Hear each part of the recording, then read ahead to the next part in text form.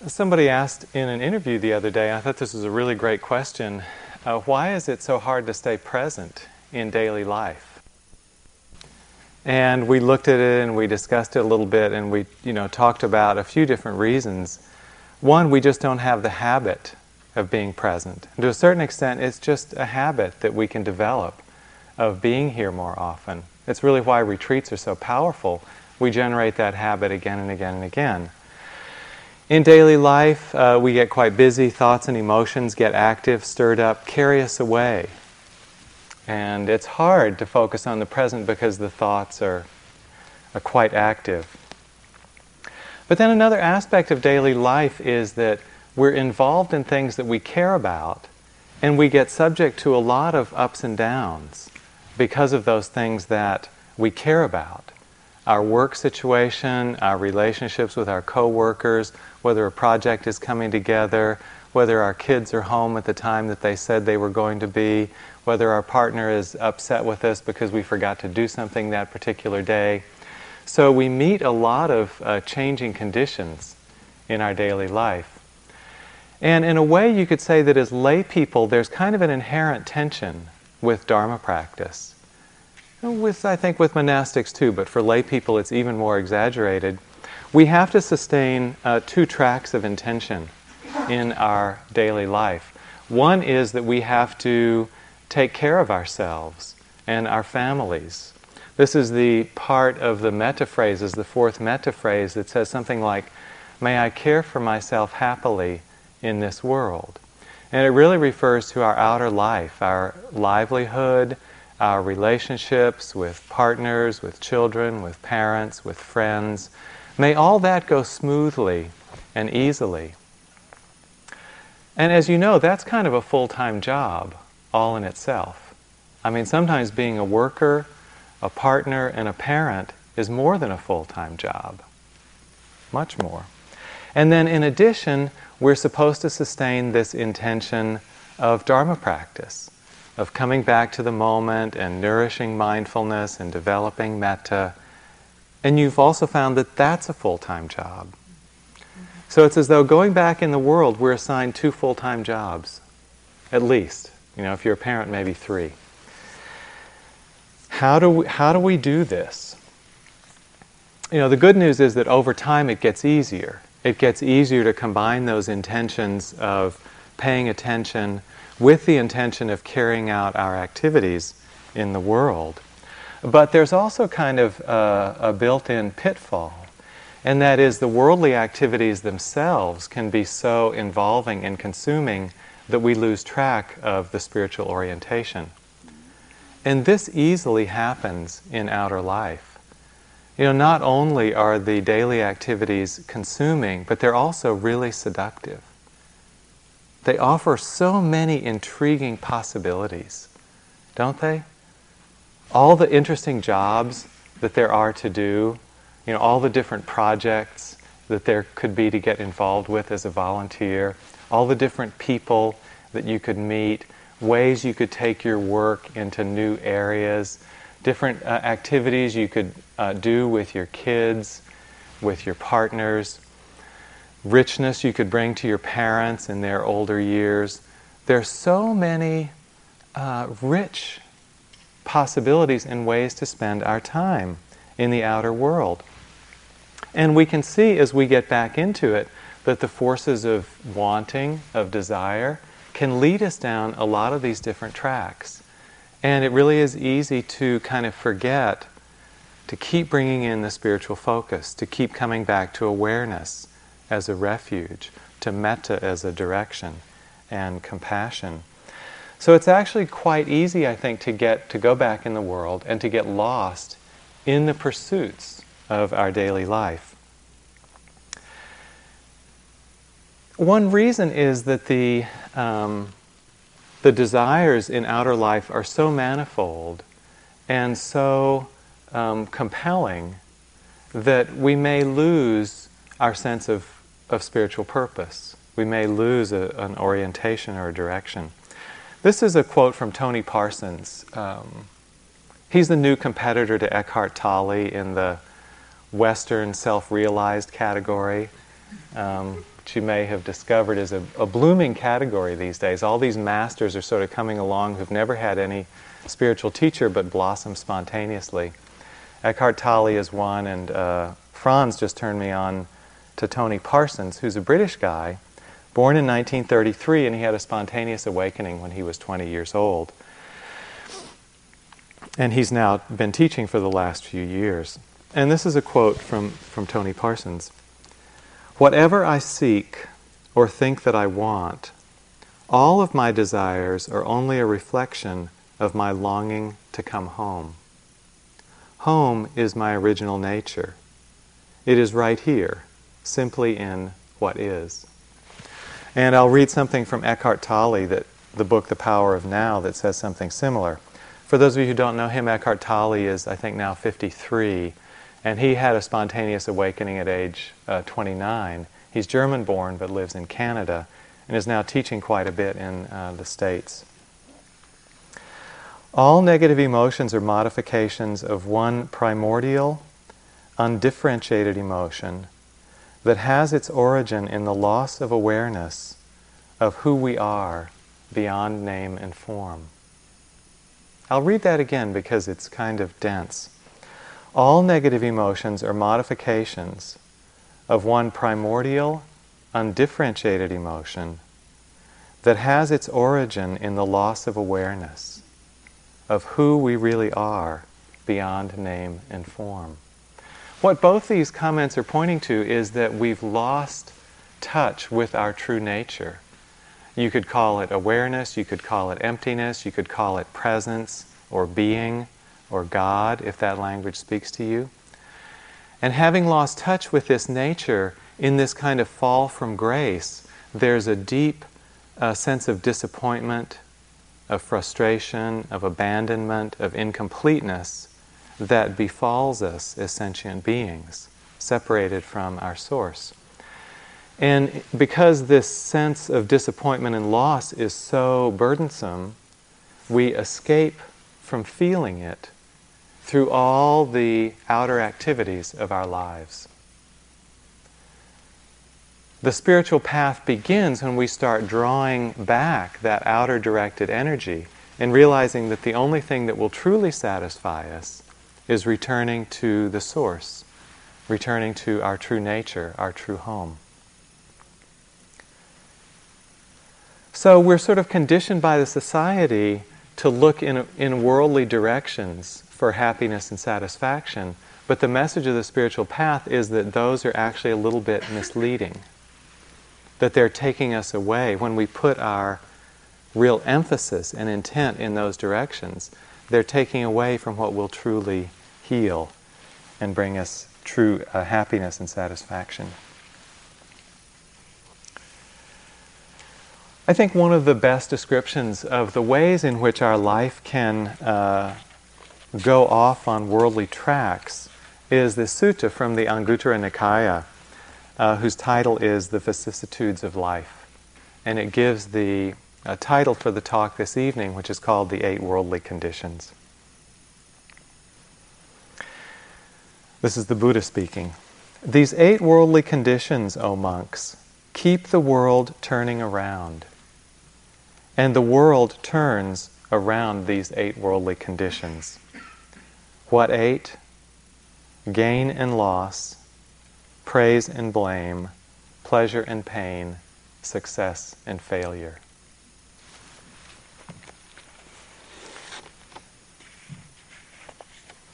The Buddha goes on to talk about the fact that these eight conditions are something that we're all subject to.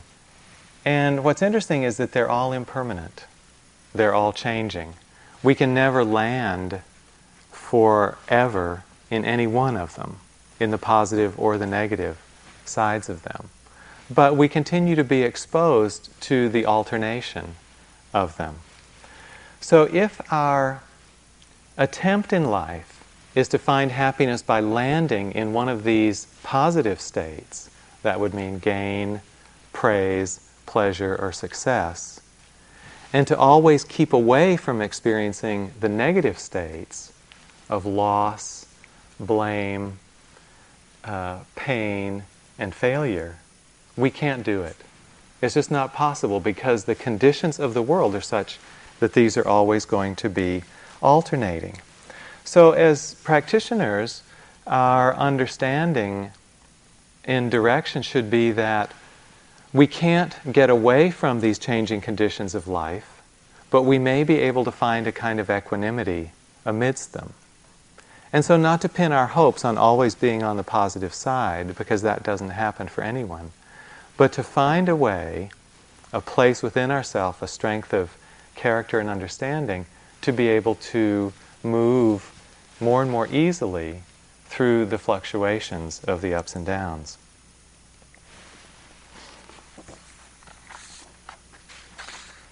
So I want to talk a little about these four pairs and how they impact our lives. The first one that the Buddha mentioned is gain and loss.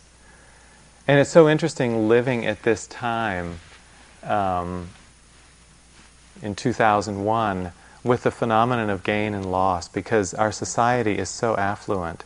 And here in the Bay Area, the impact of the computer industry is so big that stories of gain and loss are everywhere around us. I mean, I hear them all the time.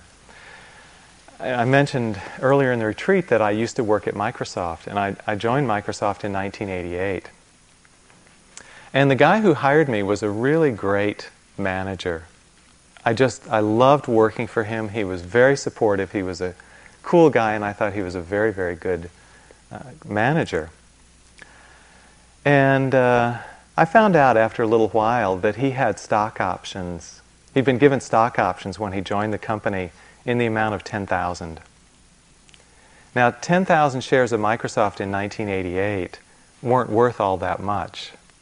But over the last 13 years, the stock has basically split by a factor of 72.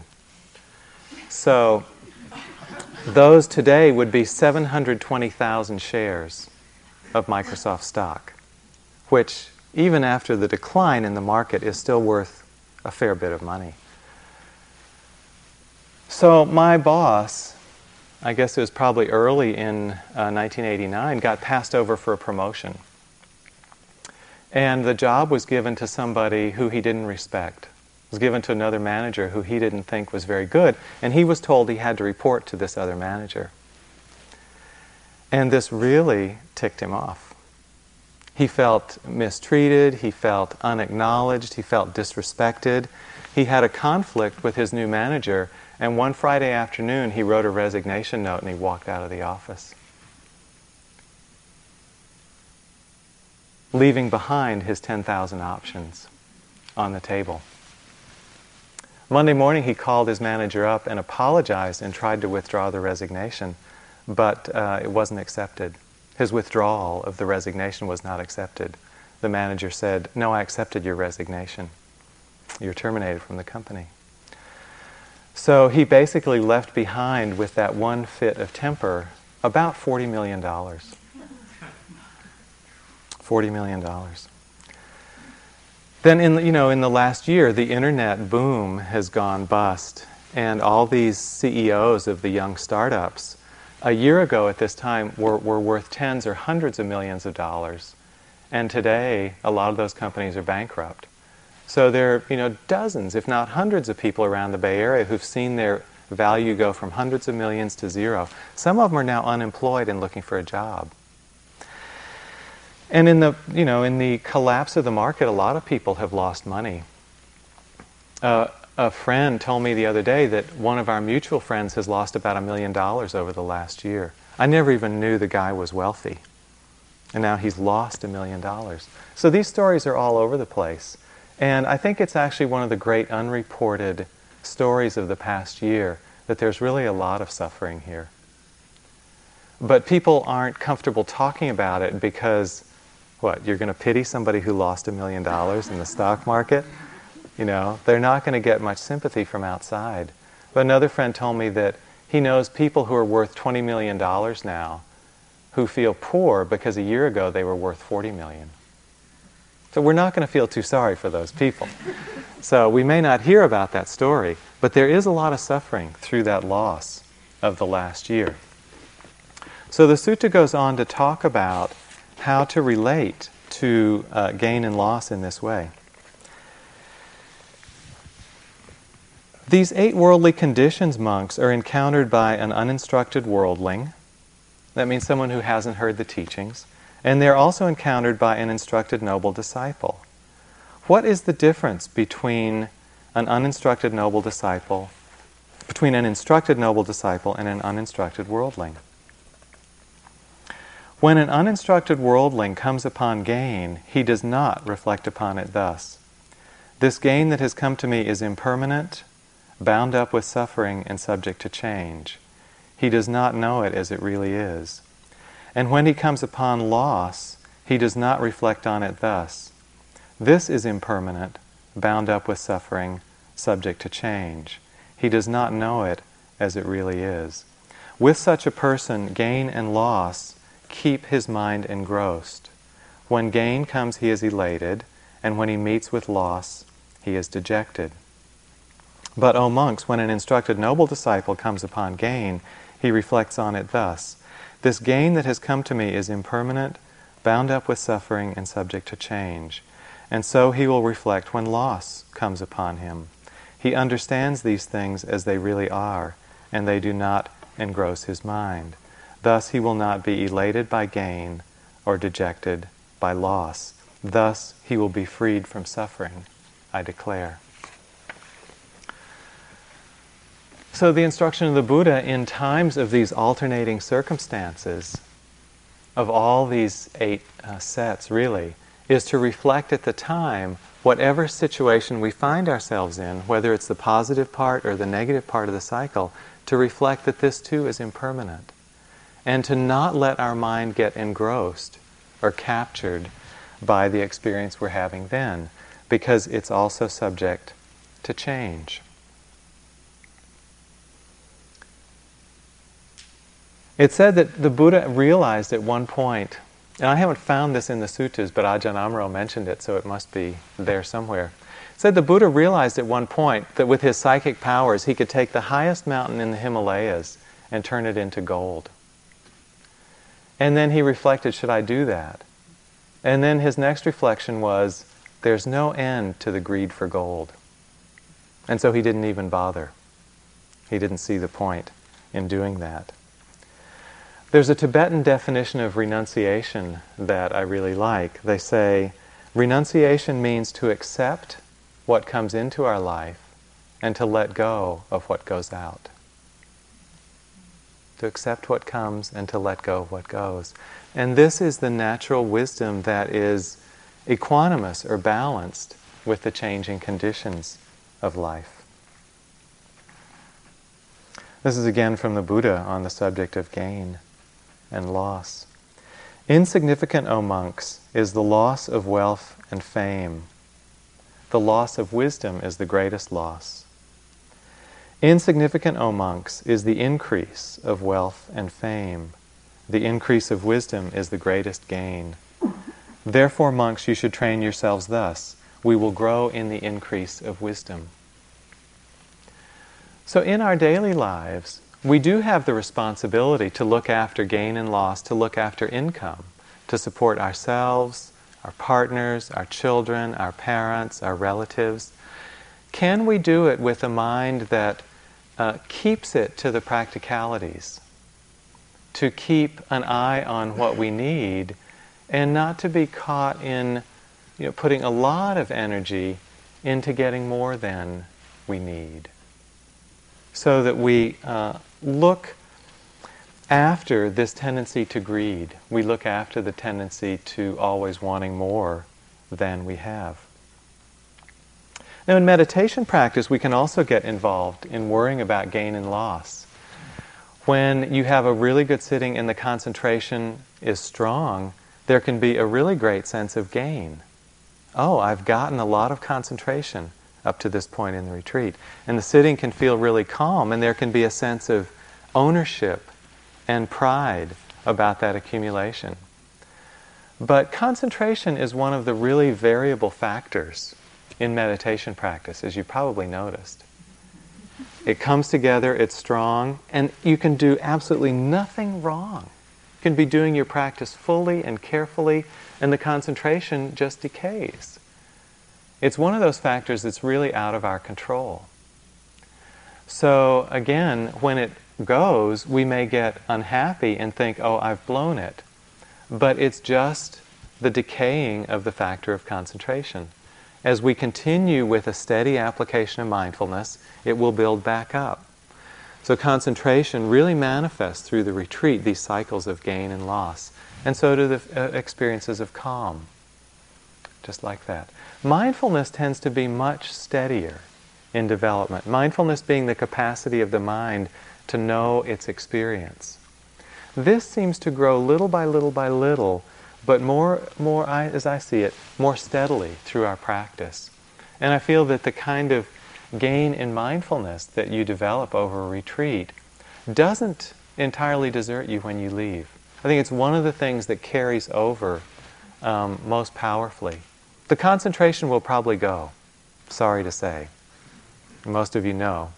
That's going to go fairly soon. But the mindfulness is much more steady. The second of the pairs is praise and blame.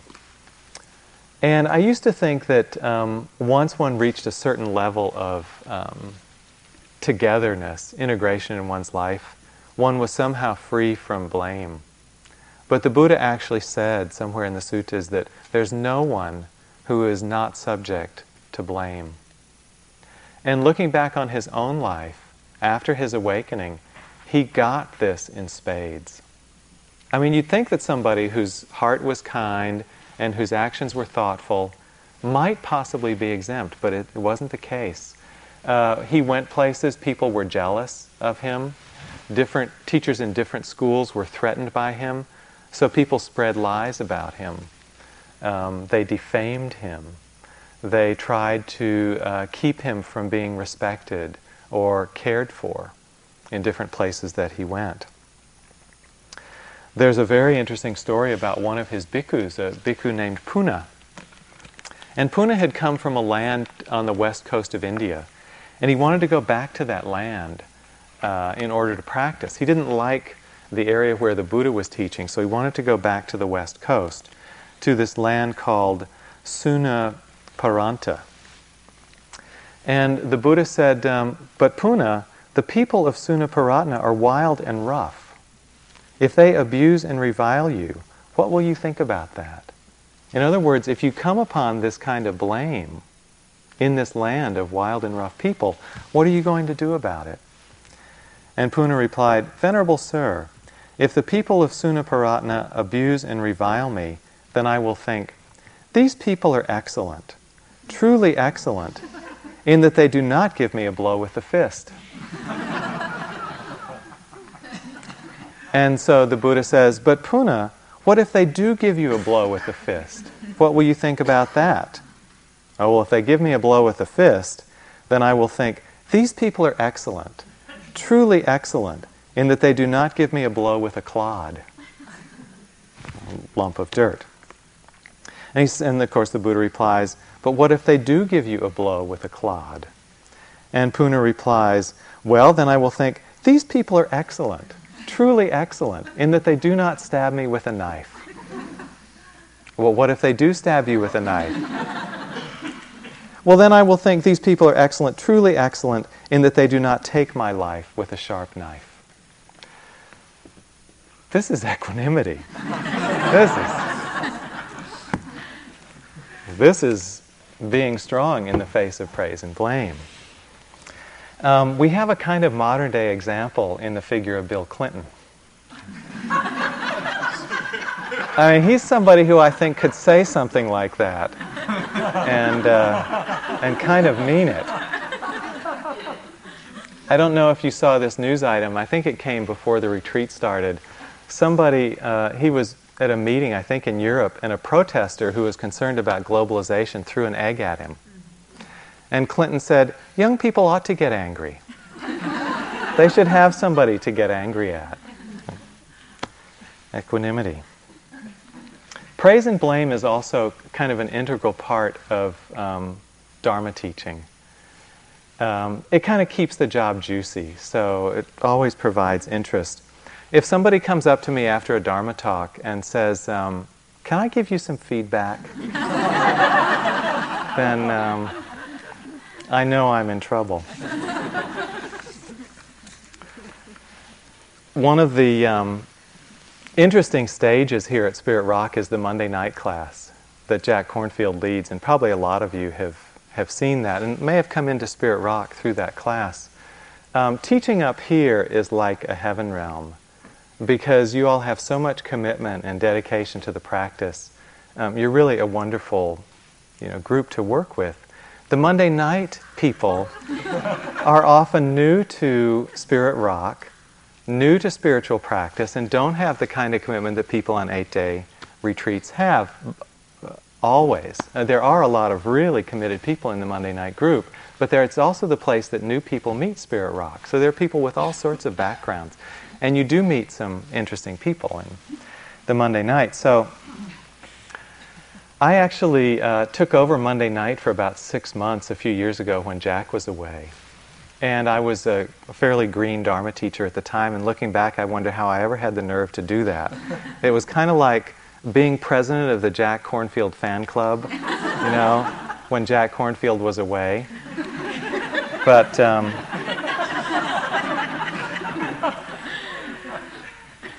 I did learn a lot from doing it. So I kept Jack's schedule, and we sit, then we have a break, and then we have a talk, and then questions. So we got to the break. We'd been sitting for about 45 minutes. I announced a break.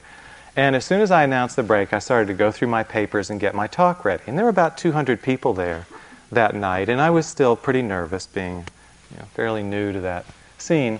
And this guy comes up to me, and he says, I'm really angry. He said, I'm really angry about the way you manage the time here. He said, would you like me to go into it now with you?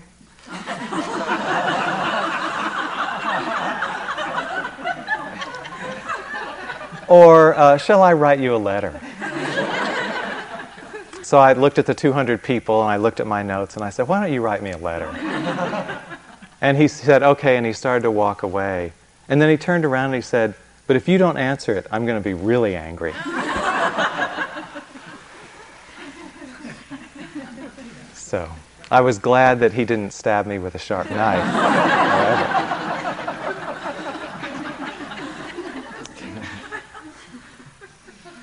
So in my early years, I really resisted that part of Dharma teaching. I really didn't want those experiences. I mean, I thought I shouldn't be having to have them.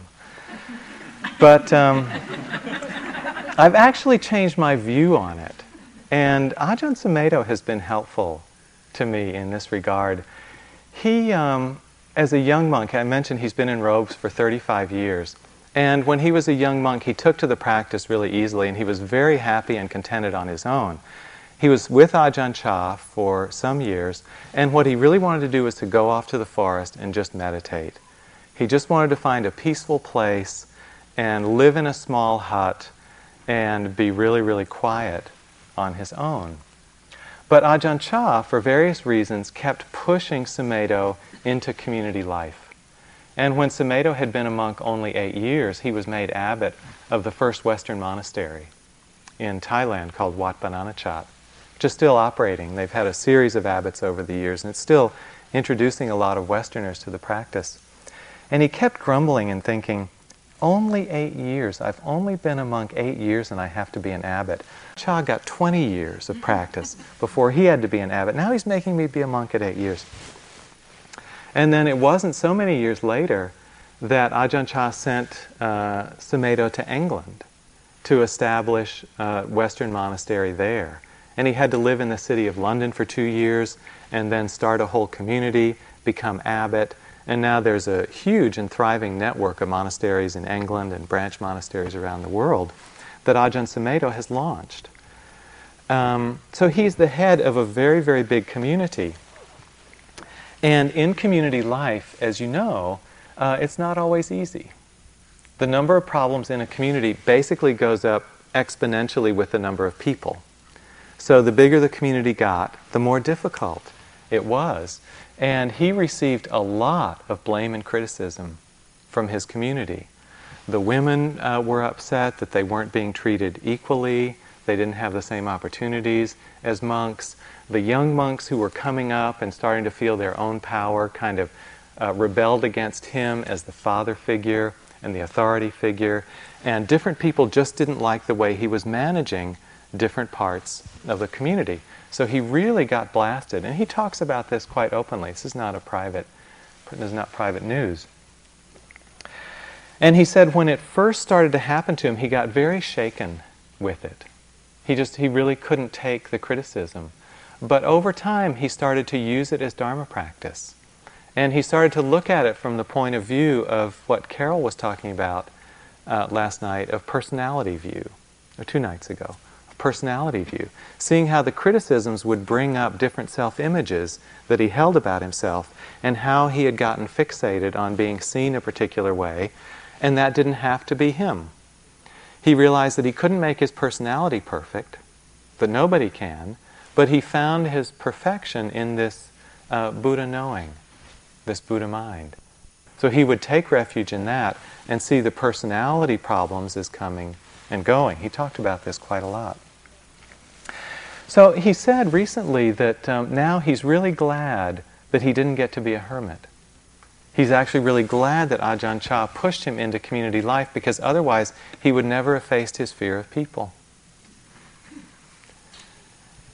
And I hear some other people say this, that they're actually glad now to encounter difficulties in their practice because it shows an area where they're still holding, where they're still attached.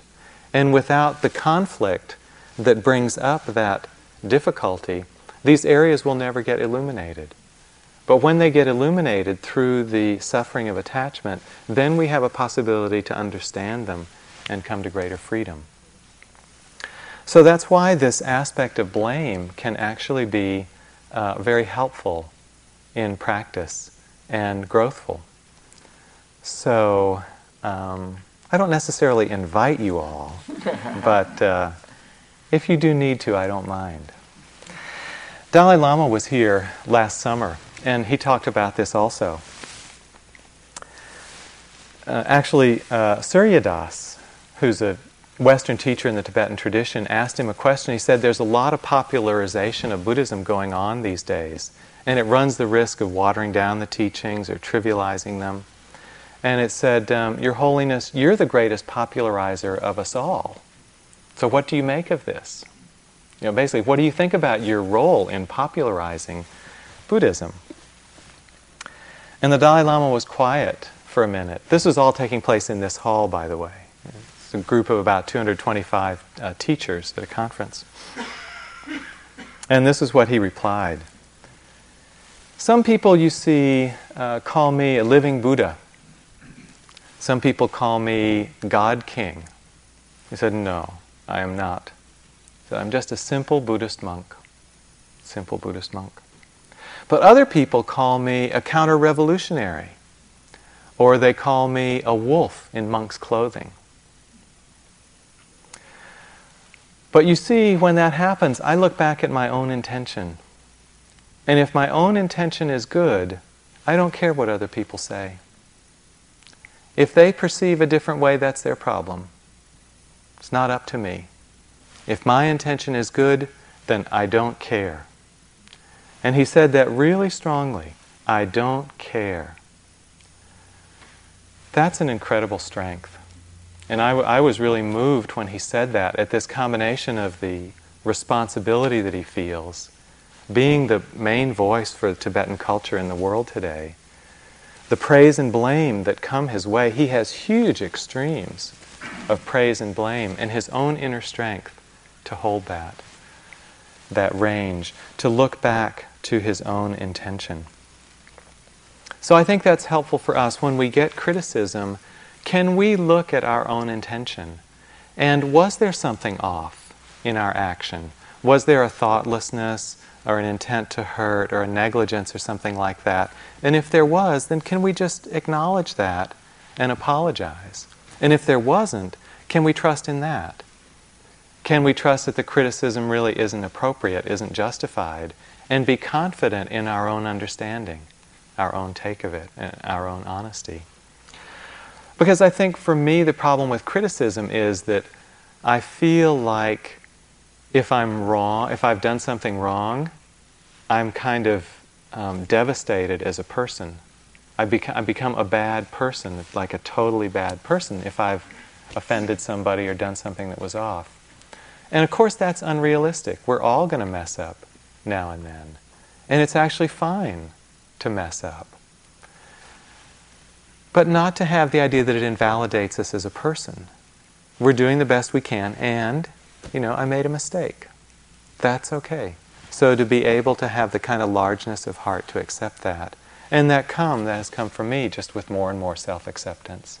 The more that I think that overall, I'm trying to do my best, and trusting in that, then I can allow imperfection to come in. It's okay. Now the other side is praise. How do we relate with praise? And in a lot of cases, this is actually harder to let in than blame. I don't know if you've ever noticed this, but if you've done something in a group, one person might come up and say, "Wow, that was great. I really appreciated your comment." And somebody else will come up and say, "I thought that was, really the worst comment of the whole thing. I was very offended by what you said." Which one sticks in your mind longer? The praise just sort of comes in and out, and the blame really tends to hang around for a while. So with praise also, take a look and see if you can take in what's being said, because often what's being said, the real subtext of it is, "I love you," or "I dig you," or "I care about you." Something like that. Often praise is just kind of a way of touching another person and expressing affection. And so, when I was younger, I think I took praise in a kind of narcissistic way. And I'd take it in and I'd kind of inflate my ego. I'd sort of pump up myself with it. But now I just kind of try to tune into the kindness of what's being offered and the sense of affection that's being exchanged. And that just feels wholesome. And it doesn't feel like there's a need for a whole lot of clinging around that piece of it. And then when we are offering feedback to somebody else, constructive criticism, of course, the Buddha had some really clear guidelines for that I try to keep in mind. He said, one who is about to admonish another should realize within themselves 5 qualities before doing so. At the right time will I speak. Gently will I speak. Truthfully, not with exaggeration, will I speak. To their benefit will I speak, not to their harm. And kindly will I speak, not in anger. These are beautiful guidelines for saying what sometimes needs to be said, but doing it with a real spirit of care and mutual benefit, mutual interest. The next of the pairs is pleasure and pain. And these also alternate all the time in life, as you see so clearly in meditation retreat. Even for the Buddha, these alternations didn't go away. The Buddha had back pain. You can find this in the suttas. He'll say, Moggallana, one of his 2 chief disciples, "You give the Dhamma talk tonight. My back is aching. I'm going to go lie down." And now they'll describe him going off to one side and lying down while Moggallana gives the talk. His cousin, Devadatta, tried to kill him, rolled a rock down a hill trying to kill the Buddha. Someone sent an enraged elephant after him, which it's said that he caused to halt with the force of his loving kindness. And he died actually from eating poisoned meal. It's not any suggestion that it was poisoned purposely in order to kill him, but maybe the food had gone off or it was bad or something. He died from that. So this alternation of pleasure and pain will come all the time. In the ascetic traditions, in the Thai forest tradition, there's often an emphasis that the monastics try to reduce the pleasure in their life in order not to develop clinging. And Ajahn Chah at his monastery used to take all the beautiful Thai food that was brought by the lay people to feed the monks dump it into one bowl, stir it all around, and then serve it out. So you'd get a curry mixed with a banana, mixed with a dessert, and that would be glopped into the bowls of all the monks and nuns. And Sumedho said it tasted awful. He said, I can't eat this food any longer. I can't bear this any longer. And then he found a way to bear it longer. Where I was practicing at Wat Suan Mok, Ajahn Buddhadas's monastery, it was a fantastic setting. We were given a huge degree of independence and self-reliance, and I think basically he trusted us. But because it was so comfortable, they made the food terrible. Because otherwise it would have been too attractive for people to just come down and hang out and have a cushy life for a long time. So the food there was awful. But everything else about the monastery was fantastic. This is not an ascetic tradition, as you may have noticed. We actually refer to this style of practice as the upper middle way.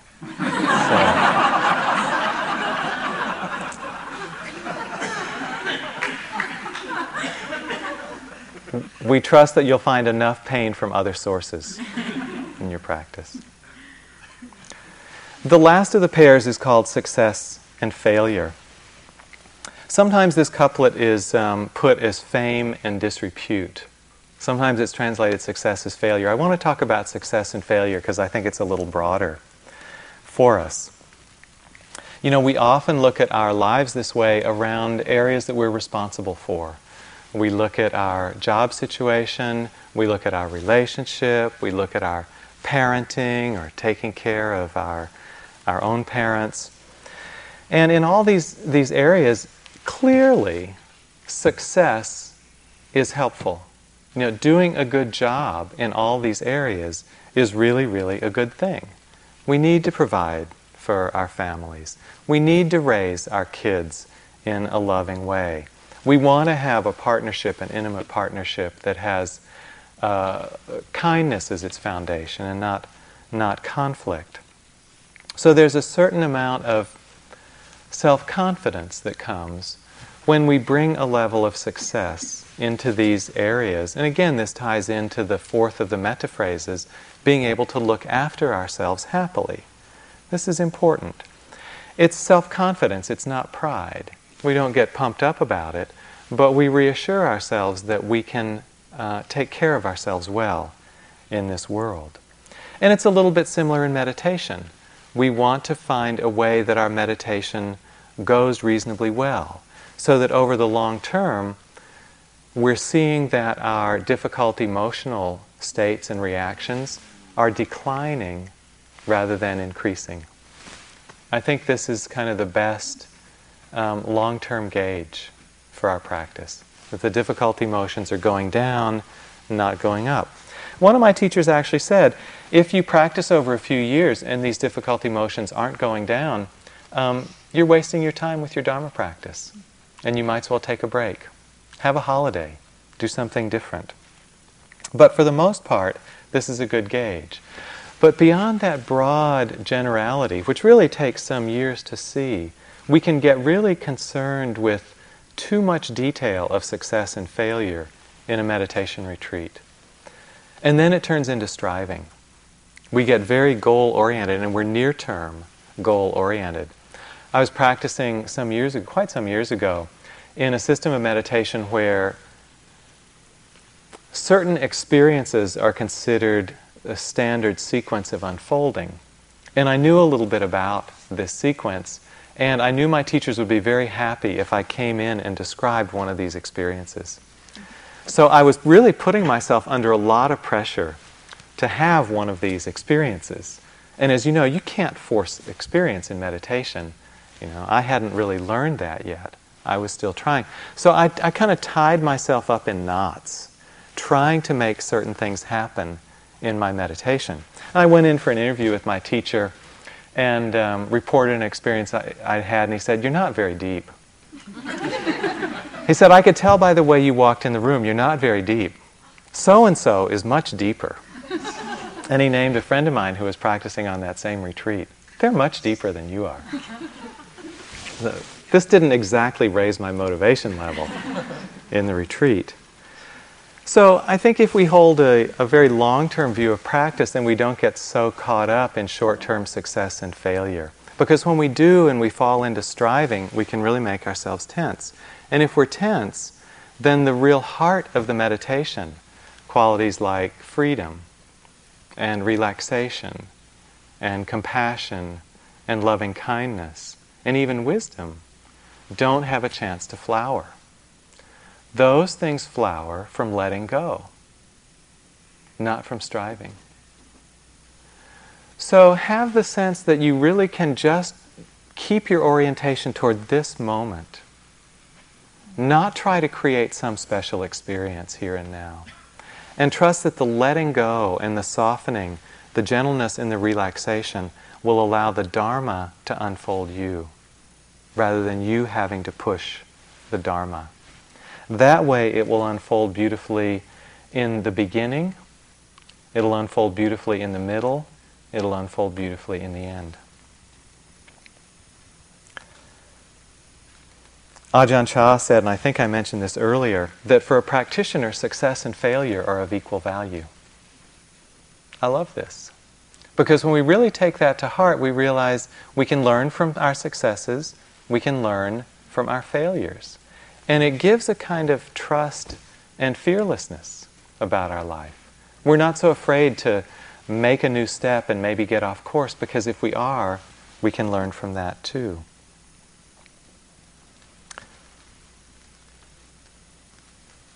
This kind of leads into an area I want to explore a little bit, which is what success means in kind of work and relationship. Often success means, or I'd say has meant for me, getting my way. I have an idea of something I want to have happen in an organization or in a relationship, and I'll try to direct things so it unfolds in that way. As an example, I was 2 years ago, I guess, I was president of the board here at Spirit Rock. I did that for a year. I'd been on the board for a few years, and then for 1 year, I was the president. And I felt a new burden when I became president of the board, because I felt all of a sudden I was kind of responsible for the organization. And I felt responsible for what the organization decided to do. And so I felt as president, I had to get the rest of the board to make the right decision. Right being the way I thought it should go. And partly this was just coming out of personal involvement, my own attachment, and partly it was really trying to take good care of the organization and have it unfold in the way that I thought was most skillful. So there was an interested and a disinterested component to it. But I really felt that if I didn't control the organization in that way, I was letting it down. And I just remember one of the issues that came up at that time, we were looking for a director. And we met Evan, who's our current general manager, who's, I think, a really great director. And he happened to be the first candidate we met. So we hadn't interviewed any other people. We met Evan, and I really liked him right off the bat. And I wanted to hire him without interviewing anybody else because he had another job offer pending. And Sally was also in the group involved, and we both agreed. But we couldn't convince anybody else to do that. So we tried, we struggled, we may have threatened and bullied a little bit, and we couldn't get it to happen. So we gave up, and Evan took the other job. We went on a long search for a director and hired somebody else. And then about a year ago, we had another vacancy. Evan came back in the picture, went through the process, and he got hired. It would have been great if we could have hired him a year earlier perhaps, but this is the way it unfolded. So I was, I got quite frustrated at points, and I realized from that I couldn't control the board. I have enough trouble controlling my mind, much less the mind of 15 other people. And there's often in organizational life this wish to have our decision go, but it's something that's out of our control. In relationship, the same way. We may want it to go a certain way, but our partner might not want it that way. So, this is a quote from the Bhagavad Gita. This is Krishna speaking. The way to freedom in this world is to act without attachment to the fruits of your action. To act without attachment to the fruits of your action. Now, this seemed really idealistic to me for a long time, but the more I started working with it, the more it became really practical to me. And I take it now as my direction for acting in the world without so much concern about success or failure. And the way that it comes across for me is I start to realize the limits of my control. I can't control 15 other people's minds. I can influence them. And so what I try to do is to put things as clearly and as wisely and as lightly as I can, because then I think it has the best chance of being heard. If I put things in a heavy way, there's going to be resistance.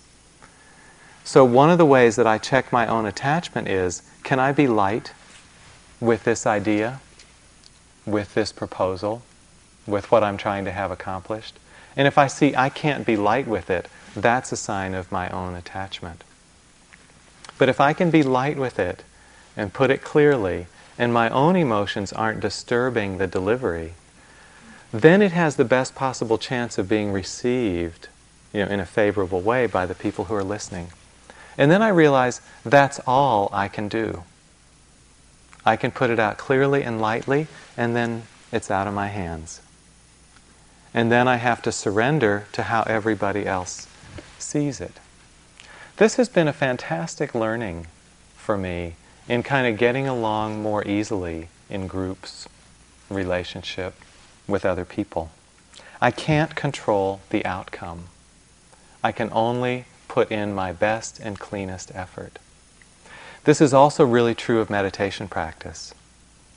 If you're with the breath in order to get concentrated, you have an ulterior motive, it's not going to work.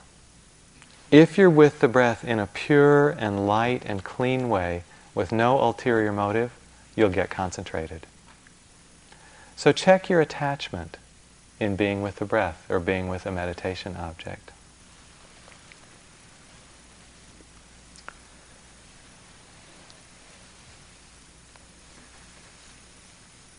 So with this looking at these four kinds of outcomes, of gain and loss, praise and blame, pleasure and pain, success and failure, coming to a clearer relationship is really a way of purifying our motivation as we act and live in the world. And as our motivation becomes purified just to do what's right from loving kindness, from wisdom and compassion, then we trust that the outcome will take care of itself, will take care of us. So we just find lighter and lighter ways to do the things that we're already doing. Ajahn Jumnian was here about a year ago and said that he's a Thai teacher, great master of loving kindness and vipassana. And he said that in his monastery, he sees people from the moment he gets up until the moment he goes to bed. He's receiving visitors. Lay people come and want to consult with him. Monks come to see him to talk about their practice. Nuns come to see him. Monks come to talk about running the monastery. And he says he never gets tired. He can be with people all day long and he never gets tired. And we said, how can you do that? And he said, I do it because all the time I'm speaking and interacting, I'm resting in emptiness. I rest in emptiness the whole time and I never get tired. He said, I tell my monks to do this, but they can't do it. He said, they keep grasping at the things that come by, at the people, at the things that are happening. But I can rest in emptiness. That is a fantastic talent. And what that really says to me is that he cares more about this place of freedom that he abides in than he cares about the passing, changing show of gain and loss, praise and blame, pleasure and pain, success and failure. And I think when we also care more about our freedom than the passing show, when we care more about awareness and attention than we do about outcomes, we will also be resting in emptiness just like Ajahn Jumnian. This is really why renunciation is such an important factor on the path. Renunciation doesn't mean we become a monk or nun and we put everything away. It means that we see things in the right priority. We see that the practice of freedom is the greatest contribution we can make for our own life and the well-being of the world. We trust that the right action will come from that place of freedom, so we try not to get too anxious about it.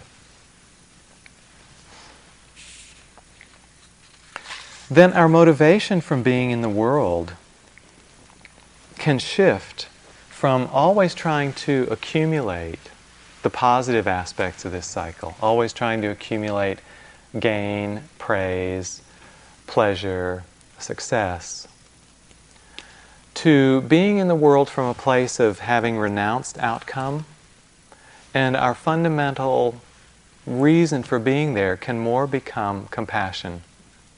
Compassion for ourselves, compassion for others. Just present, kind of hanging out, ready to purify our own hearts, deepen our own freedom, and offer that freedom to others. I'll just close with a quotation from the Sutta Nipata. Someone asked the Buddha, what is the greatest blessing? And he answered in a few different ways, and this is one of the ways that he answered. When one's mind is sorrowless, stainless, and secure in the deathless, and one is not disturbed when touched by life's vicissitudes, this is the greatest blessing. Let's just sit for a moment together.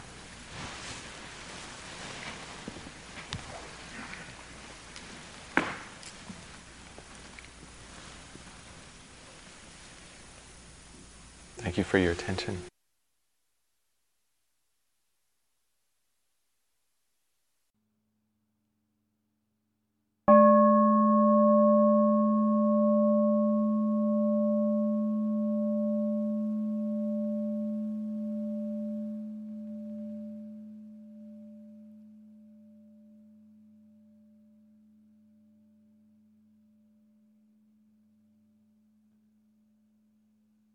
This talk was given by Guy Armstrong at Spirit Rock Meditation Center on May 27, 2001.